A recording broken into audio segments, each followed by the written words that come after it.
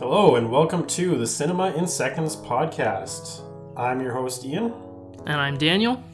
And this is the podcast where we're looking at small but great moments in movies. And this is our second ever episode. This week we are going to be looking at the late 2010s to pick our movies from. So last time we did the early 2010s, now we're looking at the late 2010s. Backed by popular demand, we're just skipping over the middle of the decade because, nothing but crap came out in those years anyway. Yeah. Especially 2015. What a junk year of movies. Exactly. Yeah. I think it'll be a fun counterpoint to last week. I know I didn't really think too much about comparing them directly, but there's some interesting parallels, I think, to last week's picks from each of our lists and some choices that are kind of very different, but gives a good general overview, especially people who maybe don't know us, about where our tastes sort of lie, the spectrum of our interests, as it were. Sure. Yeah. So do you want to get us started with your first film and your first moment of the week? You bet. So let's start it off. We're going to start off in 2018. And I'm going with one of the biggest movies of that year. And actually, my moment this is not a diamond in the rough moment. It's a pretty huge moment of the film, but I had to mention it just because I love it so much. And so it's A Star is Born, which came out in 2018. And that's with Bradley Cooper and Lady Gaga. And so the moment, of course, is probably the biggest moment in the movie, which is where she actually steps onto stage and then goes out to sing, what's the name of that song? Shallow or The Shallows? One of the two. I think it's Shallow. I think it's just Shallow, yeah. And the moment is like specifically when you actually see her make the decision to go out onto the stage. Because up until that point, she's kind of like she's a songwriter, but she's not at the point where she's actually letting other people hear her songs. She just happened to have this chance encounter with Bradley Cooper, who's a huge country music star. And then he brings her to the concert and he tells her that he's going to sing her song and that she should come out and join him, which of course she refuses to do at first. But as he goes out and as he starts the song, Bradley Cooper, who's also directed the movie, does a really good job of like bringing you into the mindset of the characters, I find. And you're kind of going through the same thought process she is. And I kind of equate it to, that moment when we're kids and we decide that, hey, we're going to take that jump off the highest diving board into the pool. And when you're up there and you're just about to do it, you're like, yeah, I don't want to do this. But then there's that moment where you just, okay, fine, I'm doing it. And then you jump, right? And I feel like this is that happening in a movie. And it kind of brings back all those ideas from a kid when you're like, you actually push yourself to do something that you find incredibly frightening, but it pays off. And I just find this a really powerful moment. I think that they sold it and I bought it. Right? Mm-hmm. Lady Gaga, I think, she really surprised me in this movie because I'm not really a pop music fan. I don't know much about her music except for what I hear on the radio here and there. But I think they had to pick somebody like her because they had to pick somebody with a lot of actual singing chops. But she also came off really genuine, I felt. I don't know, are you a fan of this movie, Dan? Yeah, I kind of love this film. I don't think I'm as big a fan as you are, but I thought it was excellent when I saw it in theaters, and I thought it was excellent again on a recent rewatch. It's a film that, and I think we've talked about this before, it was kind of easy for cinephiles with a capital C to kind of take for granted because it is a unabashed sort of crowd pleaser. And it's a film that looks like an easy entertainment, so it's easy to just not really give it the full respect it deserves, but it's a really beautifully made film, and the performances you mentioned are, especially Lady Gaga's in this moment, excellent. And I think it's also, you mentioned how it's not necessarily a small moment, but I do think there's something small in how it's presented in terms of the fact that Bradley Cooper and the cinematographer, who I believe is Matthew Libatique, keep the camera on the stage with them.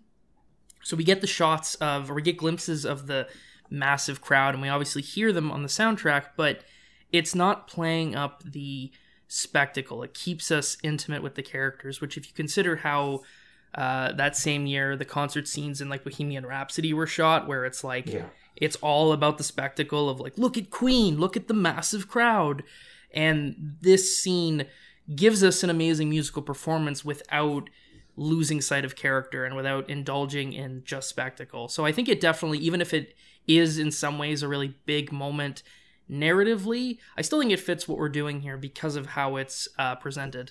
Yeah, and I think that because it's such an intimate moment, it actually feels way bigger than that massive scene in Bohemian Rhapsody, right? It feels like an epic moment, but it's like it's her moment, and it very clearly comes off as this is her chance. She's taking this opportunity finally, and in that idea, in that very personal idea, it feels big. Yeah, I would agree completely. Yeah, it's definitely a moment too where I think partly because the film does such a good job of like having us identify with that character, with Ali for so long, that the enormity of the moment, even if it isn't totally emphasized by Cooper as a director, it still hits us because of the context and the character relationship. Right. Yeah, interesting moment to be sure. I know you're a big fan of the film in general. Yeah, I am. And that moment just, like, I really do find that, I know it's early on.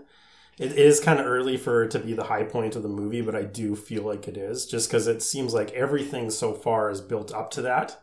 And then everything in the movie afterwards comes from that, right? So it is a pivotal scene. Yeah, and it's kind of the most crucial scene because in so many ways, the story hinges on that scene. You need to, you pointed out, you bought it. You need to buy that, her apprehension and that she would still take the leap and that leap would work. And so it really, and a lot of it's done in one shot, if I recall correctly. Yeah, the camera doesn't cut too much. No. So it is sort of the pivotal moment of the film. And yet it's presented with this intimacy, which the film does a lot, I find, actually. Like, at the end, it's spoilers, but also it's like the fourth version of the movie going back to 1937. So after Bradley Cooper's character dies and they have the tribute concert, you have this sort of enormity of that performance, and then it cuts to them rehearsing the song together and him singing that part. So it's something that Cooper, I think, does throughout the film is sort of balance the scale of the story with the intimacy of the characters, and it's probably the first time that the film does that, is the moment you're highlighting. Right. Yeah, that was one of my favorite scenes from that year for sure. All right. Well, it's good because I don't have any moments from 2018, so we now have all of, I guess, the range of late 2010s we now have covered between the two of us. So my moment comes from Phantom Thread from 2017. To give some context about this film in terms of how I was going into it.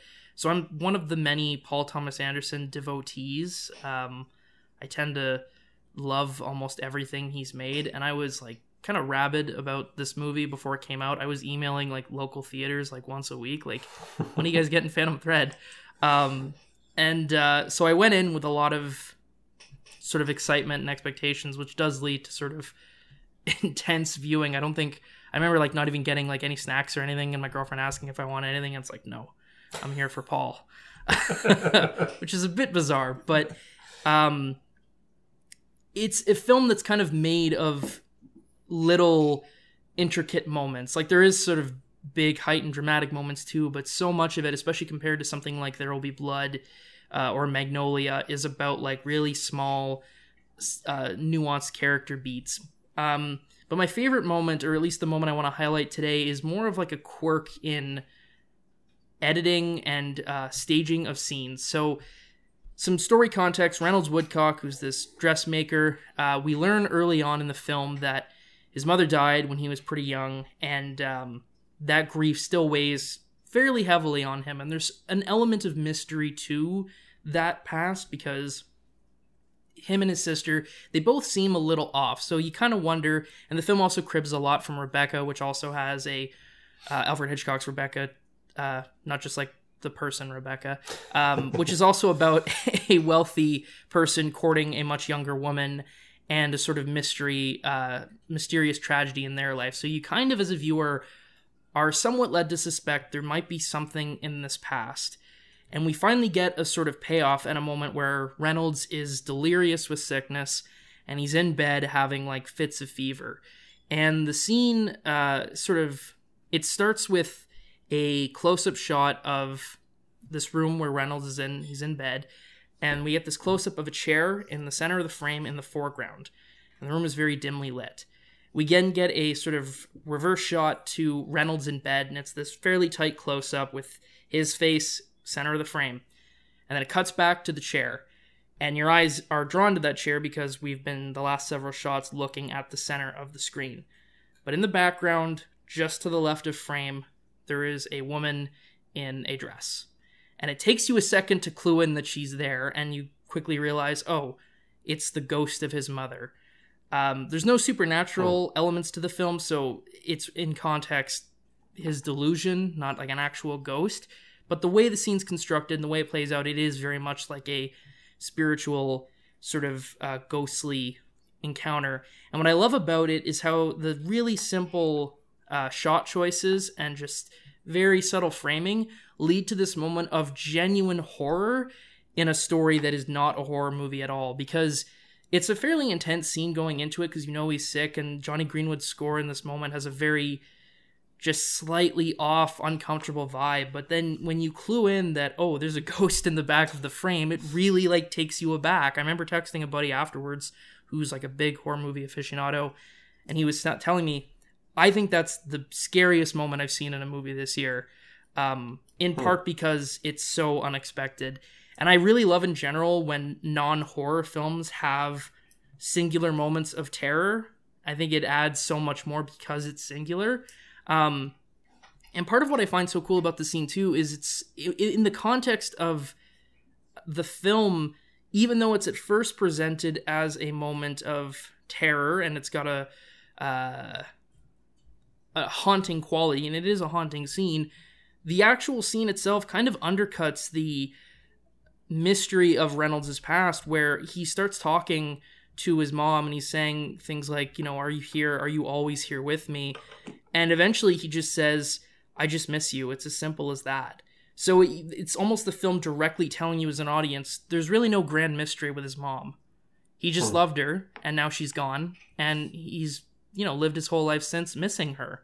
So it's wrapping in all these complex feelings of like being scary and haunting and tragic, but also in a weird way kind of relieving, because it takes the edge off that mystery. I don't know, there's a lot going on in this scene, and there's more to be said about the way that Alma, who is Reynolds' girlfriend at this point, and eventually wife, how she factors into the scene, and how that scene informs their relationship, especially with the whole sickness stuff. Because if it's been a while since I've seen it, but if I'm remembering right, that's kind of where the power shift happens, isn't it? Yes. Between the two characters.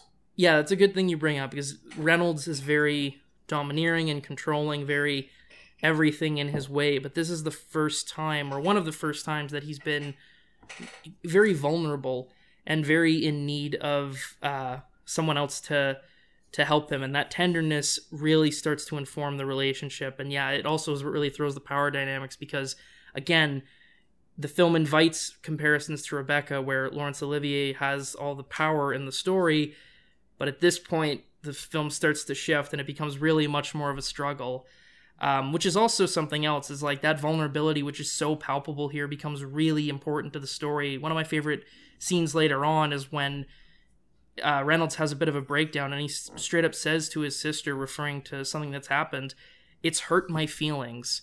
And I was thinking when I saw it, wow, I can't think of too many movies where a man has said, "This hurt my feelings." And then I thought, I can't think of too many movies where anyone has said, "This hurt my feelings." Like, I've seen that expressed, but to have a character just say that, like... Unironically, too. You hear it ironically, right? But yes, yeah, as a source of mockery, but just to be so open with that, and I think it's something that, like, everyone has said to someone else that they cared about, like, "This thing you did hurt my feelings," as a sort of ultimate being open and honest and transparent and vulnerable.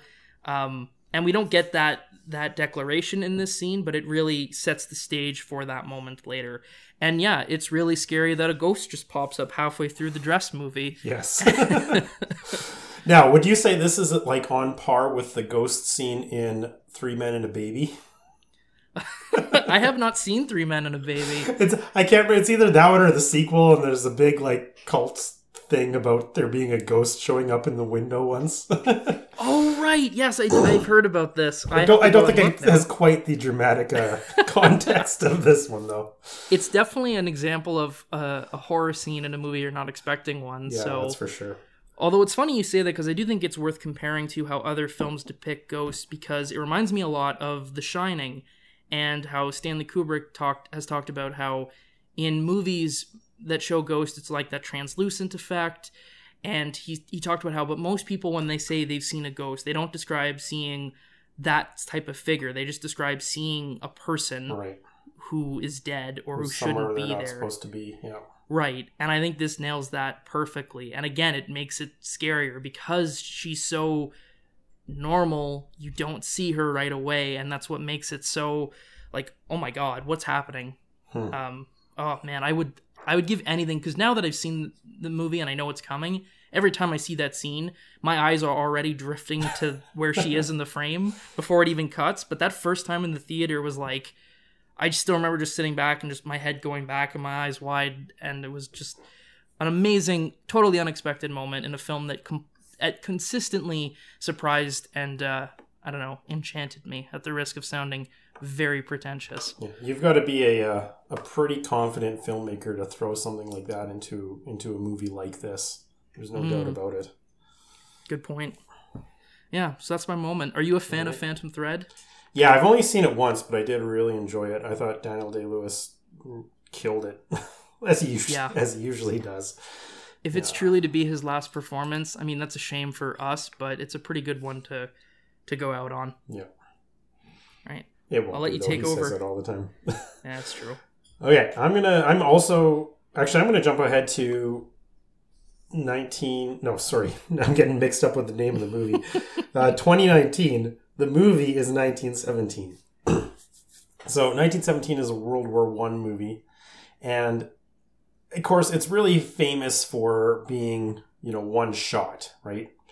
I mean, or at least designed to look like it's all one shot, which is the hook for it. And when I saw it, I was very captivated by that. And I kind of thought, okay, this is really cool, but it's basically just like an action movie in the dressing of a war movie. And then I saw it the second time. And when I saw it the second time, I started to see a lot of things in it that I didn't really pick up on the time before. And I realized that this has actually got a lot to say about war. And it has lots to say at the level of, regular foot soldiers in the war. And the moment that I want to talk about is a moment where the main character is kind of sneaking his way through one of the war-torn French towns. And he comes across a couple of Germans who are on patrol but have been drinking. And he tries to sneak by them, but he runs into one accidentally. And so he's got to basically tackle this guy so he doesn't raise the alarm. And he ends up having to choke him out. And then he sees the other guy come. And what he does is he gets up and runs, knocks out the other guy, and then takes off. Seems like a pretty straightforward setup for a chase scene. But what I saw in that is the soldier's decision to not kill is basically... Because what I really find captivating with 1917 is that it feels like it's just regular people thrown in a war, which is exactly what happened, right? If I put myself into a World War situation, obviously, as everybody would be, you'd be worried about dying all the time. But I would also be extremely frightened about the idea of having to actually take someone else's life. And I think this movie gets that across really well. Now, the interesting thing is he actually does kill one of the Germans in this scene. It's in a struggle, right? But he starts off not wanting to do that. He basically slams the German up against the wall, covers his mouth so he won't scream. And I don't think he knows what his next plan is, but he doesn't want to kill this German. He wants to figure out some way that he can get through this, leaving him alive, but then the German calls for it, and then they start fighting. And in the struggle, he basically has to kill the German.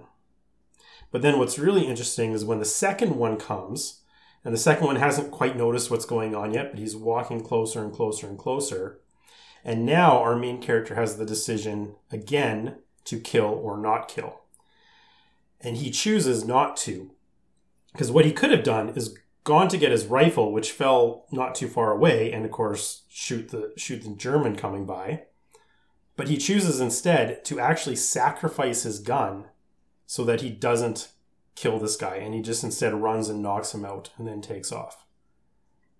And I don't know, that just really hit me. Just the idea that somebody would consciously make the choice not to kill in this war movie where normally, they would most soldiers would just take the gun and shoot. It's very clear that he is trying to get through this as honorably as he can whilst keeping himself alive.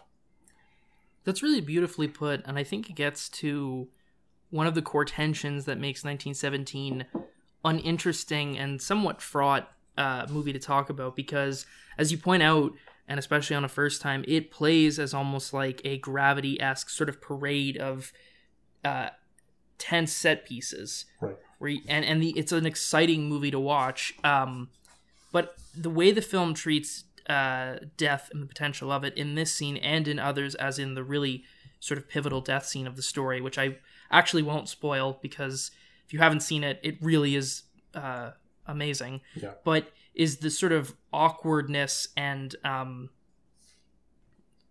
sort of reality of that, and there is, in spite of the fact that it's this sort of thrilling movie to watch that lacks maybe the same level of critique of war, or at least overt critique that you would see in something like Paths of Glory or All Quiet on the Western Front, there is a sort of respect for human life and also for an understanding of the awkwardness of young men totally unprepared, scrambling to make life and death decisions, and how sometimes making the honorable decision is the harder one that might end up costing you more because there aren't really sort of ground rules for this type of thing. So, right. Yeah, I think that's a really pivotal moment. I don't even think, like, when I first saw your list, I even knew what that was from the film, but hearing you describe it, it does come back to me, and I think is a really well selected scene. Yeah, and I think it's important that he actually has to leave his gun behind in order to do that, because from that point on, he's basically weaponless, and he's on his own. But he made that choice as quickly as it was. You can tell that he consciously made that choice, because it would have been very easy to make the other choice instead.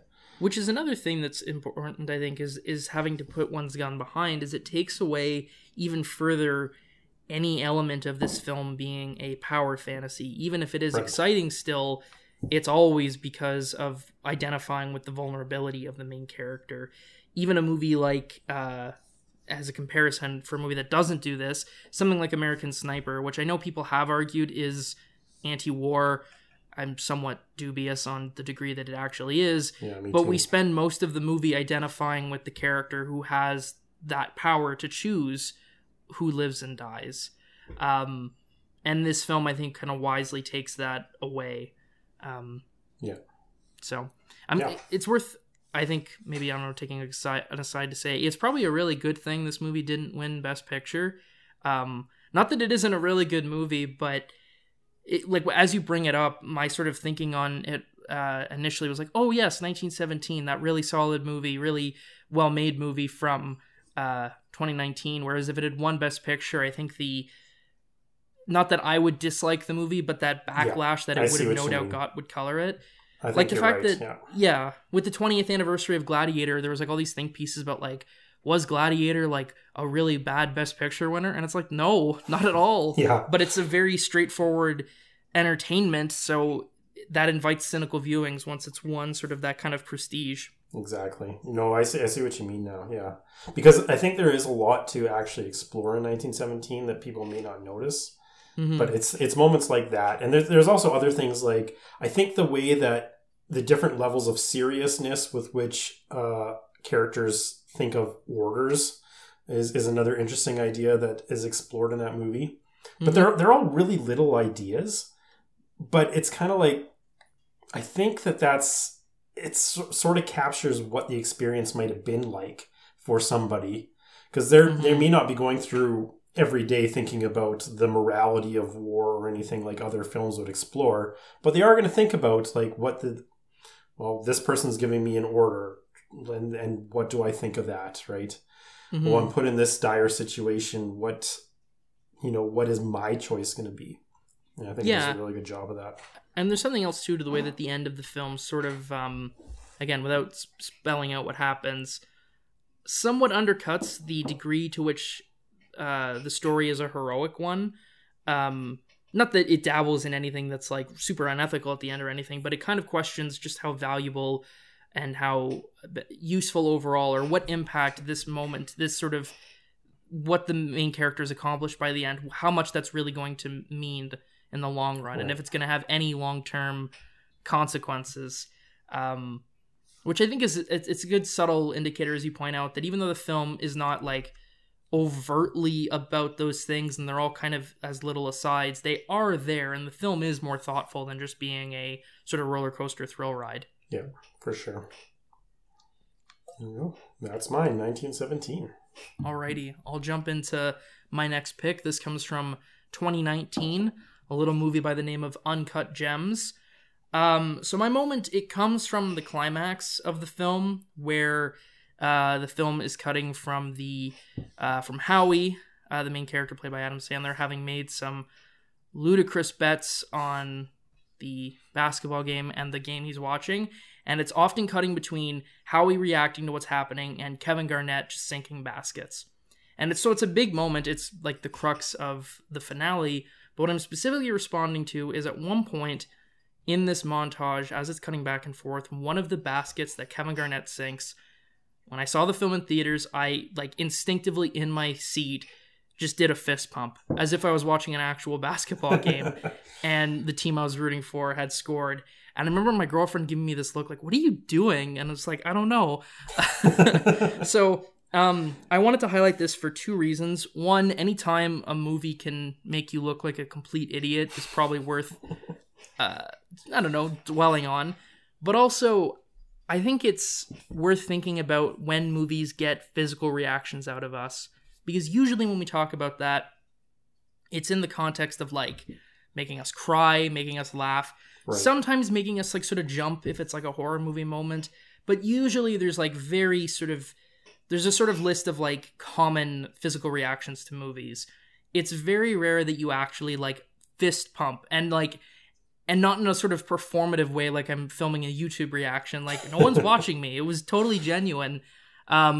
And that also got me thinking about how well the film had its hooks in me. Not just that I was so involved in the moment that I reacted physically, but that intellectually I can look at the story and understand, Howie, my man, you're making really bad bets and you're making really dumb choices and jeopardizing your life and your family for no reason, and you should stop. And yet have so much fun vicariously living through those exploits that I can be physically giddy at a moment of triumph and success. And I'm also just a fan in general of whenever movies can sort of position you intellectually so that you feel one way about an issue, and yet emotionally you're still having fun with that journey. And it kind of dramatizes that divide, not within the story, but within you as a viewer. And I think that this moment really, in a sort of simple physical way, embodies that. And of course, based on how the movie ends, it just adds all that much more dramatic oomph that I was this invested. Right. So, yeah. Yeah, I'm trying to think now. I'm trying to think of movies that actually made me fist pump. I don't have any that are coming to mind right now. But it's pretty rare. Yeah, but no, that was definitely a highlight of that movie. Was that game for sure. Mm-hmm. And yeah, it's interesting because you would associate something like that with a sports movie, and this isn't a sports movie. Mm-hmm. But it has that element, and you have the investment of the character that invests you into it as well. That's a good point too. Awesome. I can't think of any really sports movies that have got me to react like that degree. Not that there's probably examples where I've been invested in, the final play, as it were, but never in terms of like that much on the edge of my seat and that much that I'm like making a fool of myself. So yeah. Other than maybe actual sports, but yes, yeah, actual sports. Maybe it's because it was like the year after, Crosby. like, yeah, it was the year after the Raptors had done really well, and I became a Fairweather fan. So it was like, I don't know, it was tapping into those instincts shortly after.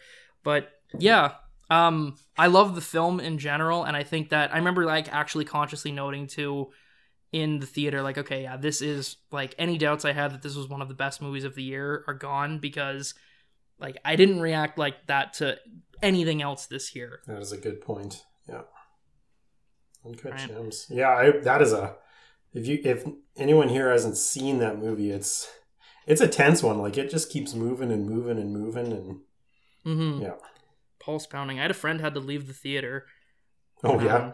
I think they're also like, so they were like, I used to work at like an auction earring place, so that was giving me stressful flashbacks.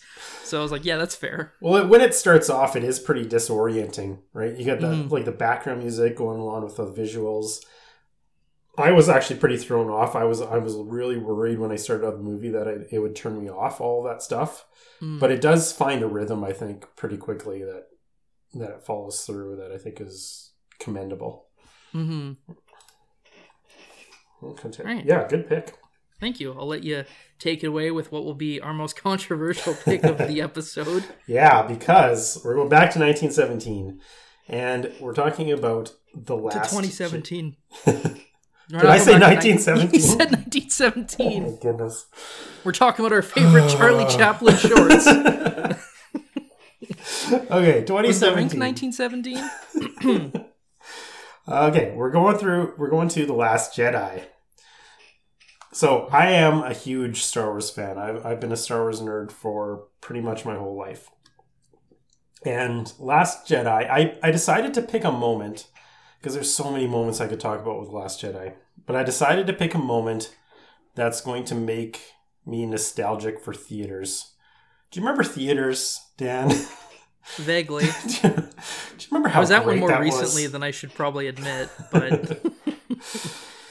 So, in The Last Jedi, I'm going to talk about the hyperspace attack. And this is a moment in the movie where the rebels are trying to get away and things seem desperate. Like, this is the point where everything seems really desperate. So, main characters have been captured. The ships are being hunted down one by one by the enemy Star Destroyers and their giant, massive ship that's chasing them down. And everybody's being sent to this, they're evacuating to this planet nearby. And the one commander, Holdo, who was played by Laura Dern with some really wacky purple hair, which I'm not really a fan of the purple hair, but that's okay. Anyway, it's kind of like, oh, what can we do to make her seem like she just stands out? Well, let's just give her purple hair. But anyway. Yeah, I guess when previous admirals have been like fishmen, it's like, oh, we just have a person? Do we have any funky haircuts we can give them? Yeah, pretty much. Anyway, she's the only one left on the ship. She's kind of like doing the captain goes down with the ship idea. And then she kind of surprises everybody because she starts turning the ship around. And people are thinking, oh, she's running away. She's abandoning everybody. And then she hits light speed directly for the enemy ships, which just cuts through the giant ship and like destroys a whole bunch of the smaller ships all at once. And when this moment happens, when you're watching this in the movie theater, it's interesting the way it was filmed, because it's stark black, except for the few ships that you can see. And then there's a silver streak that runs through them. And then everything just goes dead quiet. And then suddenly you just get that boom. But it's quiet for a few seconds. And it's just so gripping when you're watching it in the movie theater. I don't think the at-home experience quite captures what that was like. But that was like a wow moment. Even for a Star Wars movie where we're used to most of these things happening. Even in universe, this is something that was new, right? You got the idea that nobody had ever actually tried this thing before. This sacrificing yourself and your ship to hyperspace through an enemy ship. And so even in universe, it was brand new. But for us, it was a new moment in Star Wars, which is exciting, right? Every time I see something new given to me in a franchise I'm so familiar with, it's fist pumping. Yeah. To go back to your other point, it really is. I love picturing you in the theater, like, yes, fist pumping at that scene. Yeah. I'm glad you mentioned that it was something new in Star Wars, because, and I don't want to dwell too much on like the online reaction to this movie, because we'll be here for the next 30 days. But one of the things I found so disappointing is when people would call that out as like a plot hole or a mistake, because, well, why didn't they just do that for the Death Star? And why not this? Why not that? How come it's not used more often? Well, one, it's a literal suicide mission. Yeah, you try to exactly. avoid, planning those too regularly. But two, that you have this moment of like, that's so visually beautiful and so auditorily stunning, and like especially in the theater, and it gives us a visual in a universe that has largely been built on repeating the same iconographic elements since the first two films, to give us something so new and to be like a plot hole is just like an absurd, like primal missing of the forest for the trees that like hurts when you think about it. It does. It makes me sad when people can't just appreciate and enjoy a moment like that. Yeah. And honestly, you know what, Dan? I feel like a lot of people that have those complaints, they probably did feel that when they watched it.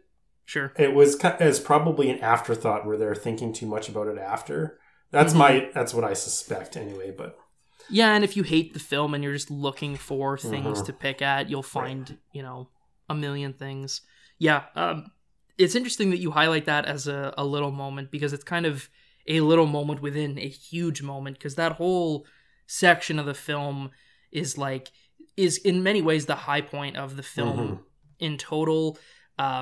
The complete collapse of Finn and Poe and Rose's plan, which also has one of my favorite little moments in the film, is when DJ, the Benicio del Toro character, betrays the group and talks about the sort of cycle between the sort of rebellion and the Empire goes on and on and on.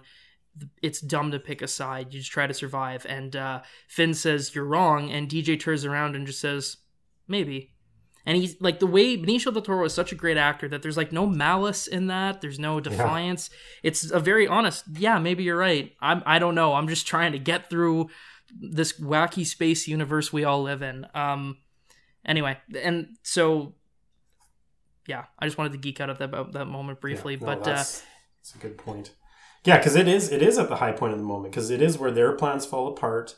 It's at the emotional height of Rey and Kylo Ren, and it's at the desperate hour of the rebels, right? And them, Princess Leia, and trying to get away, and and it's this one little moment of like, I mean, and it also works because it is the one sort of bright spot of hope for our heroes in that scene, even if it comes at a cost. And so the fact that it's this moment that's both harrowing but also really beautiful, I think is really appropriate. Yeah, I think there's something to be said about those moments too, right? Because if you put your characters in dire situations and you think, how are they going to get out? And you give them, even though they're definitely not out of the woods at that point. There's still lots that has to happen. But it does give them the, hey, something good happened here. Mm-hmm. It's kind of like the elves showing up in Helm's Deep, right? Yeah. Yeah. Yeah, that like brief reprieve. Yeah. Cool. I mean, it's Last Jedi is also like, especially in terms of big blockbusters, is unique in that it has a lot of these little moments. It's by design. Yeah, it's much more it's much less eager to sort of indulge in like big set pieces. It definitely has them, but it does have a lot of quieter, reserved character beats. There's a ton with Luke. Yes. I like the one you point out here though, and yeah, like just going back to again like something new in Star Wars, which I think is what a lot of us were worried that the Disney era of Star Wars wouldn't give us at all, and this is a good embodiment of that. It did at points, and especially in this film. Yeah. This will not be the last that I talk about Last Jedi. That's all I'm going to say. Cool. So any chance I have to come back to it, we'll come back to it. So if you absolutely hate that movie, this might be your last episode with us. Sorry. Yeah. Oh well. Cool. I guess I'll jump into my last moment for the week then. You bet. This comes from The Irishman, which is another film that I've talked about like a lot. I think people who maybe know me from either just real life or from the YouTube channel know that I really love this film. And there's a lot that I could talk about here in terms of like the ways in which the film is really like this reflection on aging and dying and coming to the end of your life and wondering what it all meant and if you made the right choices or not.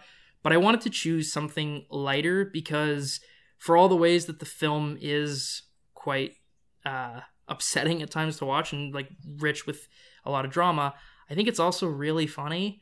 And I think Scorsese often does have this really fun sense of humor.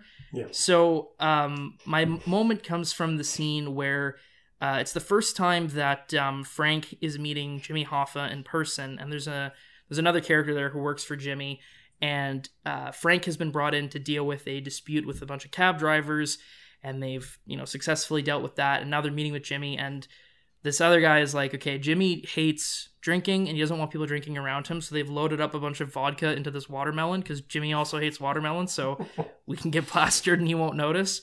But so they cut to the scene of the three men together, and Frank and Jimmy are largely quiet, and it's just this guy just getting drunk on this vodka-infused watermelon, telling the story of Frank basically controlling the scene and getting all these people to do his bidding. And it's really important, and there's a lot of really subtle stuff that Scorsese captures between Pacino and De Niro that shows the beginnings of how important they're going to become for each other.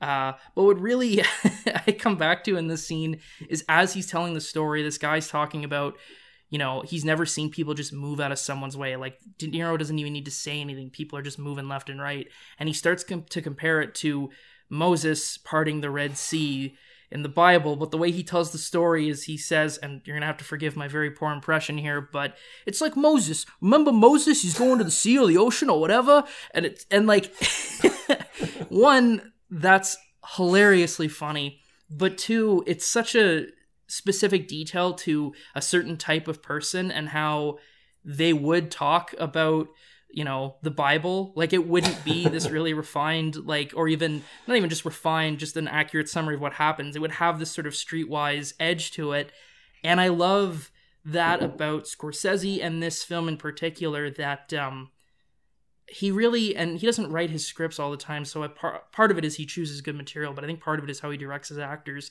He has a good sense of how people sound. This sounds really honest to me. This sounds like something I could almost picture like one of my uncles saying.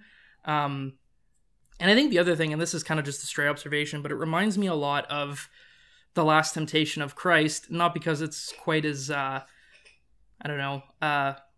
spiritual, but in that film, Scorsese didn't have people talk in accents or as if they were making, Ben-Hur, like this period piece set in a distant past. Everyone talks like you and I talk, and he talks about how he didn't want it to sound like something from an old book. He wanted it to sound like the people in the streets and how they talk. And in its own little way, I think this moment captures that spirit too. And again, it's just so funny to me. So that's my moment.